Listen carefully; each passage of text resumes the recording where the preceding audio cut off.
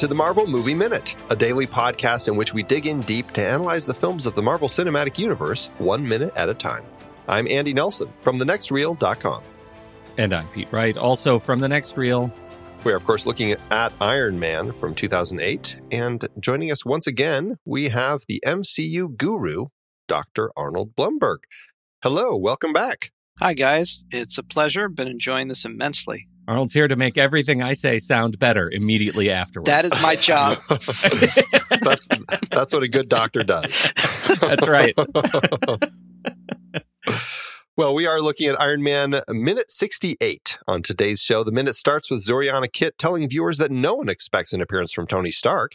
And it ends with Obi letting the press know that weapons manufacturing is only a small part of Stark Industries. I don't know about that Obadiah guy. I tell you, shady. He is shady. Yeah. Neither did they at the time. But Nobody he's knew so about smooth. Obadiah. Yeah. Literally. that smooth shave that he's got. Yeah. It is a great look for Jeff Bridges. I love it. But we're starting off in Tony's garage, though. We're finishing up on Zoriana talking about this event, this fundraiser going on. And while this is happening, this is where we get to see Jarvis finish the paint job on the new Mark III in that fantastic gold. Yeah, I got to apologize. I committed a next real sin there. I know. I jumped ahead last time. I'm sorry. Well, I feel like we need a bumper, a theme bumper for Comics History Moment. If I recall, and I was not at the time an avid reader of the Iron Man comics, but wasn't there a period where he was a solid color? He's just gold when it starts. Yeah. So when he starts in the original Tales of Suspense stories, he's got the gray steel tank armor that he starts with, but it immediately goes to gold. And then almost immediately after that, they abandon sort of the very direct, like Buckethead kind of style, start to slim it down and go to the red and gold. And then, like, it's another thing too that's like I think the movies have captured beautifully is that in the comics themselves too, in those early days, and even as the years have gone on, the suit is constantly changing, which feels like something that goes entirely against any thought of how you brand a character from a marketing and corporate perspective. You know, keep the icon the same, keep it consistent. But he was changing constantly. And there was like little fun window there in the 60s where he has the peaked mask on the top that has the 2 points in front of it and a bit like a ribbed red background, and it just kept changing. So yes, it was solid gold first, and I know Favreau, being a fan, this was a deliberate nod to say, okay, we're not going to stop here in the movie, but we want you to see it because this is what it originally was, and it's a little wink to all of us that this is what happened. How long was that period where it was gold? I'm asking because I'm trying to get a sense of just how much comic time did they compress with this inside this like 5 seconds. It wasn't very long. Going through it again before we recorded, it's about 8 episodes, 8 issues of the comic. Yeah. And it's actually really funny. So he first creates kind of that kind of the silver look, or just kind of the metal. And it's the second issue when he realizes that people find him ugly. And it's really funny because he's with a date at the circus, and like there's this kid, you know, he's of course, this is what's going to happen in the comics. The cage breaks and all the big cats escape and are terrorizing the crowd.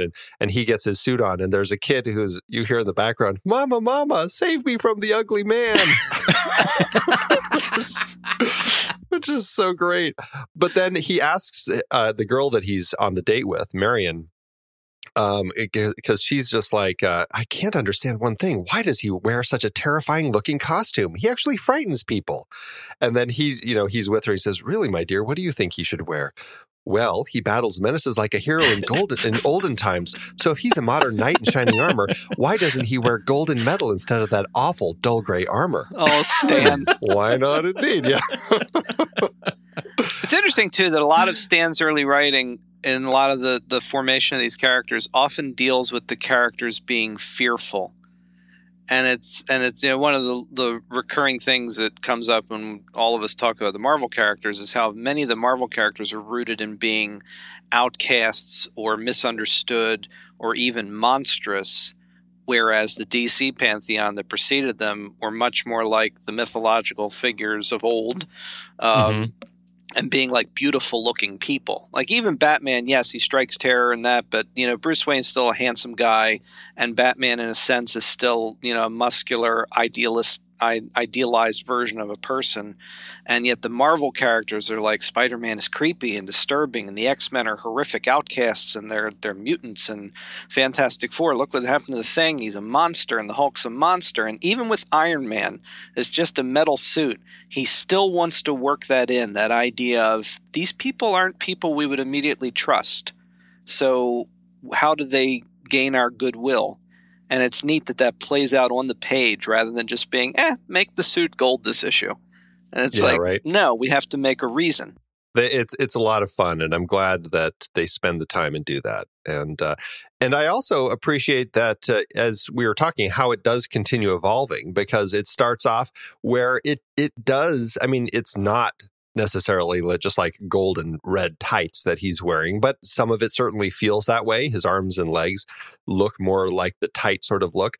So I love that when Jon Favreau and team finally came around to making the movie, they really gravitated, especially Favreau, to Adi Granoff's suit that he'd modified to create for around the time that he was, I think, doing the Extremis storyline, where it was much more metal parts all over. And I think that's really what set it off on the look for the film, which looks just so beautiful. It's incredible. I mean, I've enjoyed just about every permutation they've done in the series of films. Every one of them, I think, has something to recommend it, and just as like a visual feast. But I think it all comes back to the fact that they just absolutely nailed it in this first movie. He looks perfect. It's great also that, one, I think it's just fun that he comments on the gold suit saying it's a little ostentatious, don't you think? Which is fantastic. Yeah, that's Tony Stark saying that. Yeah, exactly. But also, I love that it's that red hot rod of his that triggers the red color. And I feel like there's something, I think that he likes it, but also I think that there's something that with that car that connects him to his father and kind of that whole side of Stark that's not just necessarily Stark Industries, but just to his childhood and his dad and everything. And I think looking at that car specifically to pinpoint the red color, I find kind of just has this emotional touch that gives a little more to it that otherwise wouldn't have been there. Oh, absolutely. And I mean, then there's the other element of, there's always the old cliche of, guys go through a midlife crisis, they get the red sports car. Well, this guy gets to build an entire suit of armor and make the ultimate, self-contained little sports vehicle of his own and do the red. But the father well, of course, the other thing too is from the very beginning, and obviously going forward too, Tony Stark's story is inherently a father-son story. And in a way, actually, if you look at the Marvel Cinematic Universe in general, one of its most interesting emotional threads and arguably one of its biggest weaknesses over the last 10 years or so is the fact that very often that is the only story. That they have been very fixated on father-son stories with many of these characters. And at least at the beginning here, though, there's none of that baggage, and we don't know what else is going to happen. And it's an interesting way to deal with it because he's got the ghost of his lost father, and we have Obadiah as sort of like a surrogate, and then how that plays out with the two of them in this. And at least you're watching this first film, it's very compelling.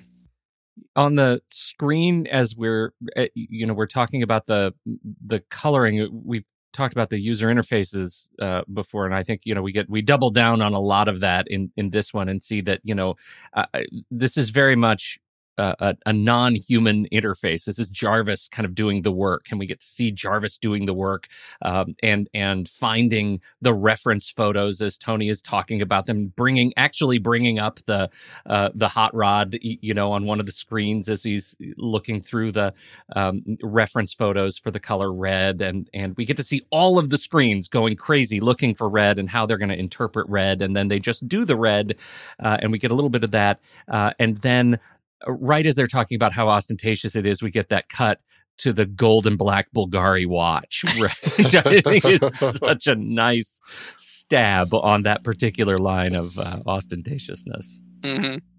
And I'm assuming one of many product placements too that just winds up being a nice, almost like undercut by the fact that it becomes a commentary on the character. Right.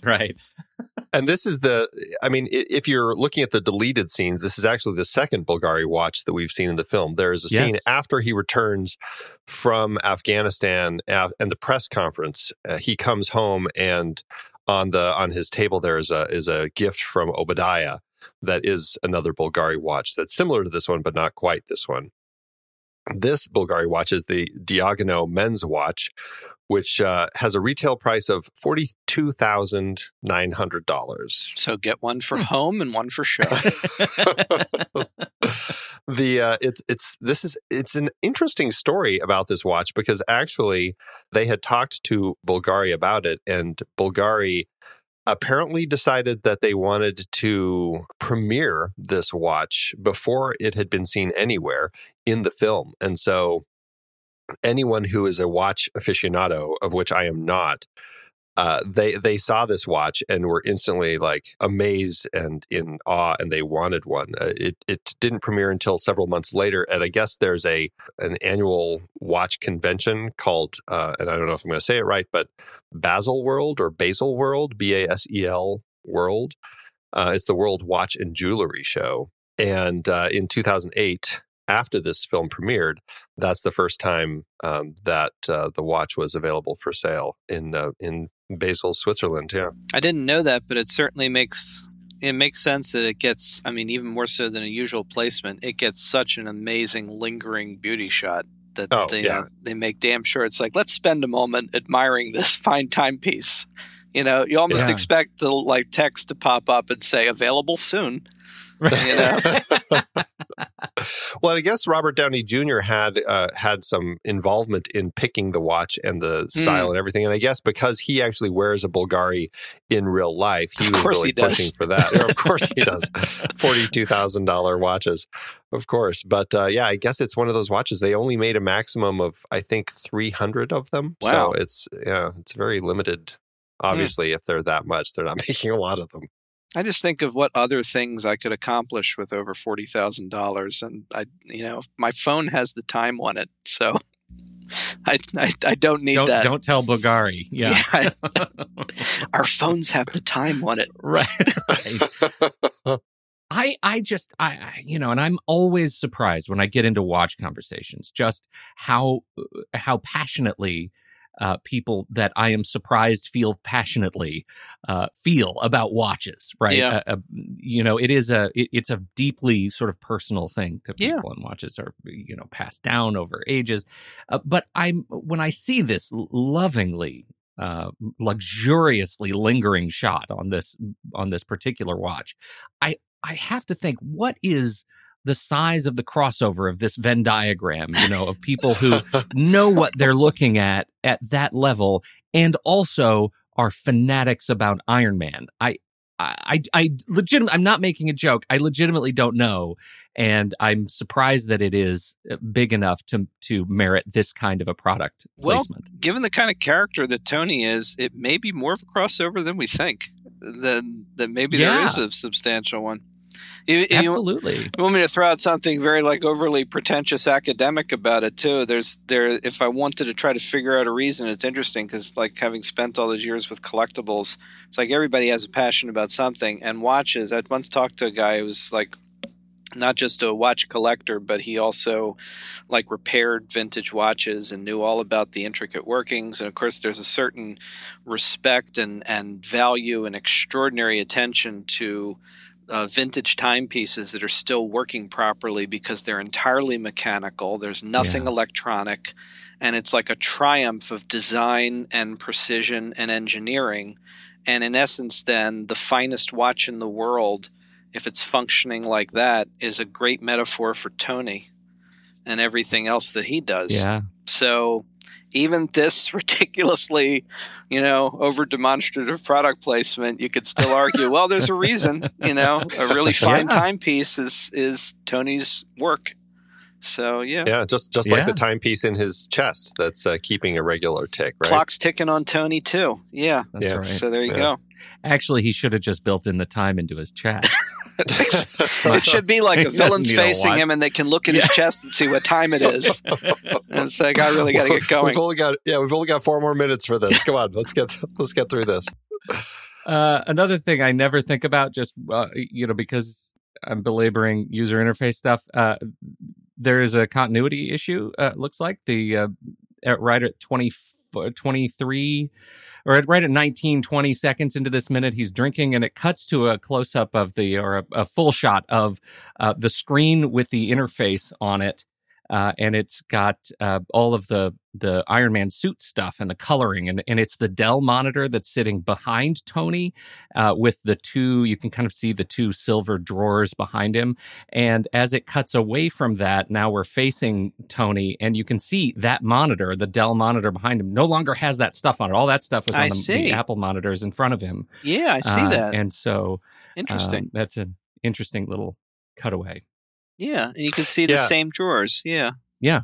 Huh. They're making it seem like he's looking at the Apple monitor that's in front of him. Yeah. Yeah. But it's clearly the Dell. Here's another one, by the way. I've never really bothered with this stuff all that much, but I know there are people that pay much more attention. And it's like the bane of any continuity person's work is his drink. I wasn't looking, but do we see if they were keeping that consistent with him with his glass? Because I'm sure that had to be filled and refilled a few times. Yeah, they do okay with that, and I think we're given the benefit of the doubt because he drinks some in the last minute, but then he grabs his blender, which conveniently he keeps right next to him, and he refills it. He refills it here, so at least there's that. Yeah, okay. So we can, because I was looking at that too. Yeah, I was too. I was kind of watching that, and it looks like the I'm always watching like the tape on the ice pack. I think it's okay. I think all of that not shifting too much. Is not shifting around too much. I think that looks good. And then luckily, all that nitpicky stuff, we're out of it because halfway through this minute, we're back in the Audi. Yeah, and we're racing to the event. Yeah, it's an interesting shot to the Audi. I mean, it's nice. It's a nice transition. It's motivated and it has a lot of energy because here's Tony clearly driving faster than everybody else on the road. He passes every other single car. And then it cuts to an odd shot that I guess I attribute to the fact that right now the film is so much about the mechanics of how things work. We cut to a crane shot over the Audi looking directly down onto it through the back window, and it looks like it's engine in the back there that we're staring at as it drives under us, and then the camera tilts up to this weirdly designed city shot that it almost looks like this matte painting because it's just like this wall of tall buildings in the distance. It's kind of funny. This shot feels like it's like they cut it out of an Audi commercial. Yes.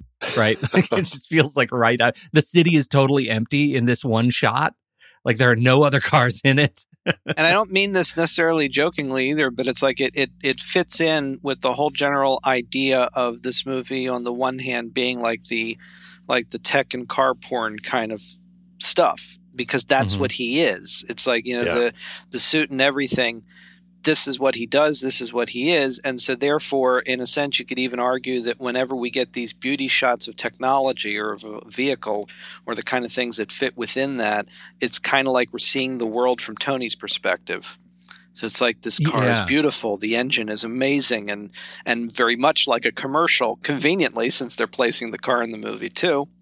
You get a shot like that. Well, and in some regard, that rear engine is that propulsiveness that comes from that feeling of that rear engine. Like it feels like, Tony's, repulsors in his feet, when he's in the suit. Like it just feels powerful. It even has the, if you look at the center of it, it has like that ribbed, a thing that a lot of the waist area, like the abdomen area of a lot of the Iron Man suits have that because, of course, they're doing that. They're making his suits look like reflections of car engines and things that are familiar. Yeah, that's what's so interesting about that engine is it looks like parts of the Mark II suit. Yeah. Tony is, of course, driving to the to this fundraiser at the Disney Concert Hall, which is where we end up at, right on Grand. We are there as he gets out, passes his keys off to a valet, and heads up. And you can hear the lovely Walla, which is the post recording of crowd noises, which is always fun to see people in Walla sessions when they're just saying lines randomly, and just you hear a woman. It's almost like some squeals or something that they give squeals of joy. It's like they realize who it is, and she's like, "It is," and then they're all kind of squealing and tittering like, "There's Tony," It's very funny. But how funny is it that they ended up picking the Walt Disney Concert Hall to film at for this location? I mean, I can see why. It has this really futuristic look. It fits in the theming and everything, but it seems so weirdly perfect considering Disney would be later buying Marvel. I was about to say, who knew that this was going to be so much synergy? But yeah, I guess it does kind of make sense though anyway, that, it seems like the right place, but it's almost like they knew. Yeah.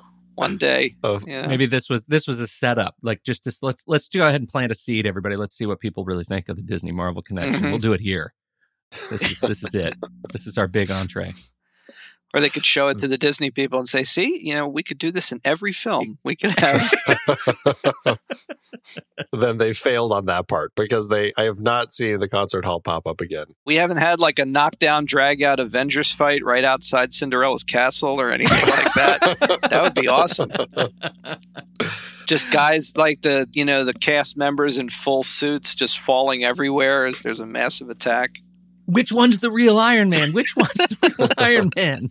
At least they did do a little bit of that in Ralph Breaks the Internet. There was a little bit of tying in all the princesses, the Star Wars universe, the Marvel universe. There was a lot of stuff kind of connected in that one. So that was fun to see. It's funny that it's Ralph Breaks the Internet that is the first film to really exercise that particular demon. I'm sort of surprised that it took so long. They had to wait for Lego to do it first, apparently. Yeah, right. But we do meet Stain, and he is already like the first line we get out of Stain is him, doing his, he's fighting fires, right? Always PR, yeah, always doing his PR. I have to say, having not encountered Stain yet in the minutes that I've spent with you, is that I love Bridges' performance in this movie, and I think he was such a wonderful character to lead off with from that perspective, in terms of like how the Marvel dynamic will work in movies. And I still kind of miss him. It's like his performance was brilliant because he was just so natural and so warm with Tony, and you could totally get that they've had a lifetime relationship, and it's just fantastic. And I could just listen to him say Tony over and over again for the rest of my life. I don't know what it is, but the way Bridges wraps his mouth around certain sounds, it just sounds like he's always just a little bit stoned, which he probably is. but you have to say he's the least stoned in this movie in a lot of his recent credits. Yeah, it's like drink a lot of water and then we'll shoot this scene. And he just said Tony, and I just love that. So he was a perfect choice. I love how he says manufacturing. It's like manufacturing. Yeah. This is a man who's lived his professional life in that industry. He can't pronounce manufacturing at all. I think doesn't he say nuclear at one point in this movie? I think that's entirely possible. I think he does, which is a major mark against him. But all right, I'll let it go because it's Jeff Bridges, and because he's the villain. We'll allow the villain. Yeah, that's right. Yeah, he gets a lot of headroom. Villains mispronounce things. That's how you know. Right. It's like that Mac PC thing in 24. I know. There you go. Gonna manufacture some nuclear devices. We have an extra here with Jeff Bridges. It is Brett Paddleford, apparently. He's the uncredited reporter who's standing there interviewing Stain. This is his only film credit. His main gig, interestingly, seems to be a musician's coordinator to coordinate marching bands for films and TV shows. And he seems to currently be the director of public relations for the USC Marching Band. And I guess he just kind of ties that into how he is involved in film and TV projects. Awesome.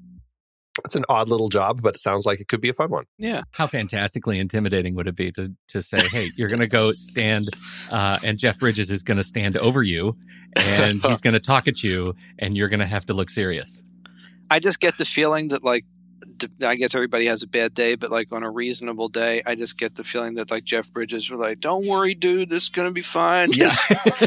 I'm just gonna chat at you for a minute. It'll be okay. Just hang in there. Pay no attention to the suit." If anyone can do that and make you feel comfortable, I'm sure it's Jeff Bridges. I would think so. Yeah, I would think. Yeah. I would like to think so for sure. Yeah. Well, I don't have anything else for this minute. How about you guys? I'm set. I'm good. We got a big one tomorrow. Yeah. Arnold, thanks again for joining us. Oh, no problem at all. I'm really enjoying it. You want to remind everybody where they can find you out there on the internet? Sure. You can find me on Twitter all the time, which is very unhealthy, at Doctor of the Dead. And you can also check out my publishing company where we do titles on all sorts of pop culture things you love, whether that's superheroes or television or zombies, at atbpublishing.com. Fantastic. Well, everybody, that is it for today's show. Thank you so much for tuning in. Make sure you subscribe to the show for free at marvelmovieminute.com. Join us over in our Discord chat room and follow us on Facebook, Twitter, and Instagram at The Next Reel. And if you like what we do and you want to support us and get some cool stuff, become a patron over at patreon.com/thenextreel. Until next time, true believers.